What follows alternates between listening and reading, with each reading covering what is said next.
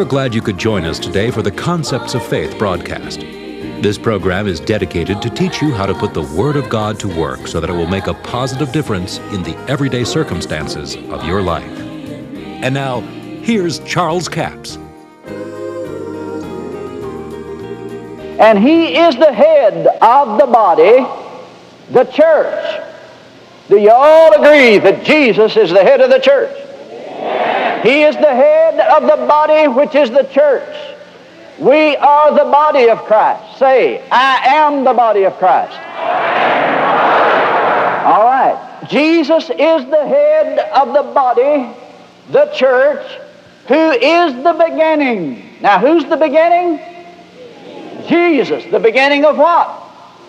The beginning of the church. Now, hold that in your thinking and hold your place there. And go to Hebrews chapter 12. Verse 21. So terrible was the sight that Moses said, I exceedingly fear and quake. Now he's talking about the mountain that God's presence was upon. But ye are come to Mount Zion, and to a city of the living God, a heavenly Jerusalem, to an innumerable company of angels, to the general assembly and church of the firstborn, which is written in heaven, to God, the judge of all, and to the spirit of just men made perfect. The church of the firstborn. First man raised from the dead? No, the firstborn from spiritual death. Now, go back to Colossians, verse 18. Jesus is the head of the body, the church, who is the beginning of the church, the firstborn from the dead, that in all things he might have preeminence. He is the firstborn from the dead. He is the beginning of the church, of the firstborn, and he said, I will build my church. Men have tried to build it for years, and they failed. Religion has tried to build it, and some religions tried to tear it down, and most of them ended up tearing it down. But he said, I'll build my church, and the gates of hell will not prevail against it. Now Jesus, when he died and became the scapegoat, was ushered into the region of the damned. It is not literally the lake of fire or the permanent abode which is considered to be the lake of fire, the permanent abode of the wicked dead. But that compartment of the wicked dead where Jesus went is actually the gate to hell. Now, you listening to me? When you get there, you're not going anywhere else, unless you was the Son of God and got raised from the dead. The wicked people that were in the place of the wicked dead did not get another chance. You can forget it. The people that were in paradise down there, he did lead them out, and paradise now is in heaven. It's not in the earth anymore. It's in heaven. But Jesus was ushered. He made his grave with the wicked and the rich in his death. He went to the abode of the wicked dead, which is not literally the final abode of the wicked dead, because they'll be resurrected bodily, judged, and put into the permanent abode, which is a lake of fire. But we know from Luke 16 that there is torment of fire in the place of the wicked dead. Jesus went there. That is considered the gate to hell. When you get there, you're not going anywhere else. And Jesus said, I'll build my church, and the gates of hell shall not prevail against it. After he had suffered for us there in hell, in the gate, to prove that the gates of hell will not prevail against it, he started the church there. Are you listening? He was born again. Spirit life entered into him. God's voice echoed down in the chambers of the damned and said, He's my son. Thy throne, O God, is forever, he said. And he came out of that place.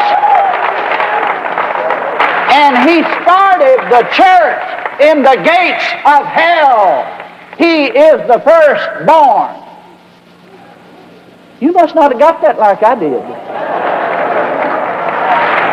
To prove that the gates of hell won't prevail against it. He is the beginning of the church, the firstborn. Where was he born? In the gates of hell. They couldn't hold him. They couldn't hold him. And I want you to know, the gates of hell couldn't hold Jesus, and the gates of hell cannot hold any person that will receive what Jesus has done for him. He's the snake on the ground. He's the rod in Moses' hand. He's the serpent on the pole. And anyone that has been bitten by that old serpent, if they behold the serpent on the pole, they'll live. Woo, suddenly that serpent became beautiful to me. Have you noticed that on the license plate of medical doctors there is a serpent on a pole? Dear Lord God, turn to the 2nd chapter of Colossians. Verse 12. Buried with him in baptism, wherein also we are risen with him through the faith of the operation of God, who hath raised him from the dead. And you being dead in your sins and uncircumcision of your flesh, hath he quickened us together with him, having forgiven you all trespasses.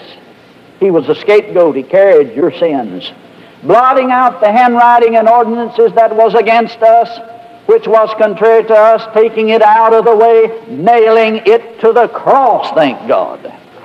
He nailed it to the cross. Now, literal translation says that he removed the handwriting from the note. Woo, glory to God. The devil comes waving your trespasses and telling, look at it again. There's nothing but a blank sheet of paper. Glory to God. Remove the handwriting from the note. Verse 15, and having spoiled principalities and powers, he made a show of them openly, triumphing over them in it. Do you know what the word spoiled means? The Greek word translated spoiled means to strip off or unclothe. Satan had robed himself with the authority that he usurped from Adam. But Jesus went into the region of the damned, suffered the penalty of sin, and when he came out of that place, he stripped Satan of his authority. He stripped it off of him, and he's streaking there now. He don't have a thing to wear. Glory to God. He spoiled principalities and powers. Made a show of them openly, triumphing over them in it. Blessed be God. Woo! He don't have any authority. Jesus stripped him of it. Jesus stood on the mountain in the 28th chapter of Matthew, and he said, all power is given to me, both in heaven and in earth. And then he turned to the believer and said, now you go in my name. Take my name, because there's authority in that name. You're the body, he's the head. And you're the church of the firstborn. Then in Philippians 2 it says he made of himself no reputation. The name of Jesus is above every name. It's above every name. Ephesians 1 says it's above principality, power, and every name that is named, not only in this world, but in the world which is to come. At that name of Jesus, every knee shall bow. Beings in heaven, beings in earth, beings under the earth. That's why I entitled this, Authority in Three Worlds. You have authority in the realm of the earth. You have authority through prayer and through the confession of God's Word to call all heaven to your aid in this earth. You have authority through the name of Jesus over the region of the damned. You have authority in three worlds of existence.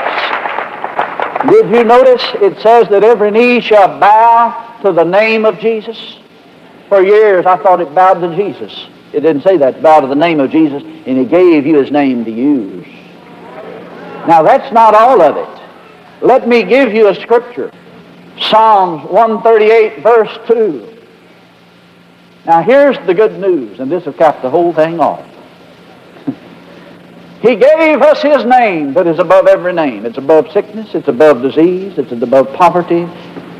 And we have the authority to use it. We have the authority of the body. We're born here, and we've been born again and anointed with the Holy Ghost so we can legally destroy the works of the devil, the same as Jesus did. We have His name to use, and that name has authority. But not only that, He has magnified His word above His name. That's what the psalmist David said. His word is magnified above His name. Not only do you have the greatest name in all the universe, but you have the Word of God, which is magnified because the Word is Jesus. But the Word indicates spoken, spoken, spoken. This Word will do you no good unless you get it in your mouth. The authority that is invested in you of the head of the church, Jesus of Nazareth, will do you no good unless you exercise it. Jesus was the serpent on the ground. He was the rod in Moses' hand. He was the serpent on the pole. He was the scapegoat loosed into the wilderness. God put His hands, so to speak, upon the Spirit of Jesus and confessed all of your sins and your iniquities. And then He was let go into the place not fit for human habitation. And judgment fell there upon Jesus, that you might be free. Now stand to your feet and praise Him for it. Glory be to God. Hallelujah. God bless you. I appreciate so much you joining us for the Concepts of Faith broadcast today. Now, this is the last day for CD offer number 7033. It is 4 CDs. It's the whole series that we have taught here on radio for the last 6 weeks, and it's all together so that you can get the whole story. I know some of you have missed part of it. It's important to understand authority. That's Authority in Three Worlds is the title of it. CD offer number 7033 for $34. Now, when it comes to understanding authority, in the 8th chapter of Matthew, one of the strongest teachings on it is where a man came to Jesus and said his servant was sick. And Jesus said, I'll come heal him. He said, oh, you don't have to do that. He said, I'm a man under authority. I have soldiers under me. I say to this one, go, and he goeth, to another come, and he cometh to do this, and he doeth it. And Jesus heard it. He marveled and said unto them that followed, verily, I have not found so great faith, no, not in Israel. Now, do you understand what Jesus is saying? He's essentially saying that he had greater faith than all the covenant people, because this man understood authority. I asked the Lord about it. He said, because he understood authority. He said, I'm under authority, so I have authority. If you're under the authority of the Word of God, you have authority to use the Word of God over sickness, disease, and situations that come against you in life. You need to know that, and you need the whole series so you don't have gaps in it, because I know not many of you heard the whole series that I did in the last 6 weeks. But it's available to you, and it'll be a blessing to you. It's important to know that God gave mankind dominion over the fish of the sea, over the fowl of the air, over the cattle, over all the earth, over every creeping thing. Well, it's good news to us to know you have dominion over creeps in this day in which we live. That's CD offer number 7033, 4 CDs for $29 plus $5 postage and handling.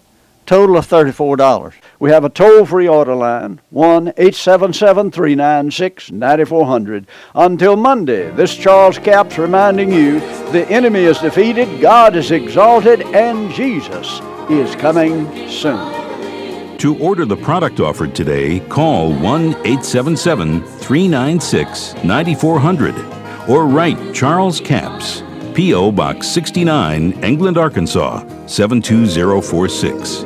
A complete list of CDs, books, and DVDs are available online at charlescapps.com. Through the website, you can listen to this radio program again and subscribe to our podcast. This broadcast is sponsored by Charles Capps Ministries and our listeners in this area.